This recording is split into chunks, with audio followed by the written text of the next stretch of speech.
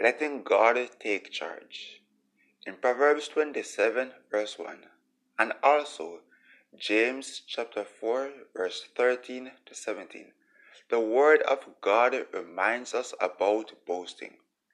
In these two passages, we are reminded that we are not to boast about tomorrow, because without God, there is no tomorrow.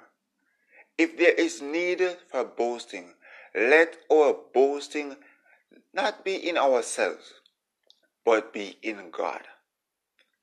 In the book of James, the passage also makes mention about making plans.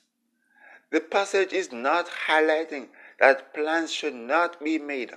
However, whatever plans that are made should be done with God at the center of it, and in full knowledge that it is the will of God that will be accomplished, as Proverbs 19 verse 21 declares. In Psalm 127 verse 1 to 2, the dependence on God is also highlighted.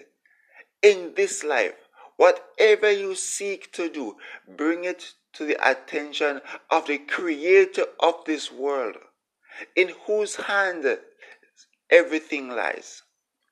The success of anything lies in the power of God Almighty. Therefore, put God in charge of whatever you plan to do. Let God take charge.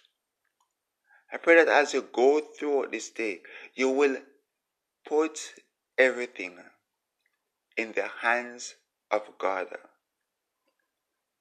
Pray that the Lord bless you and your family.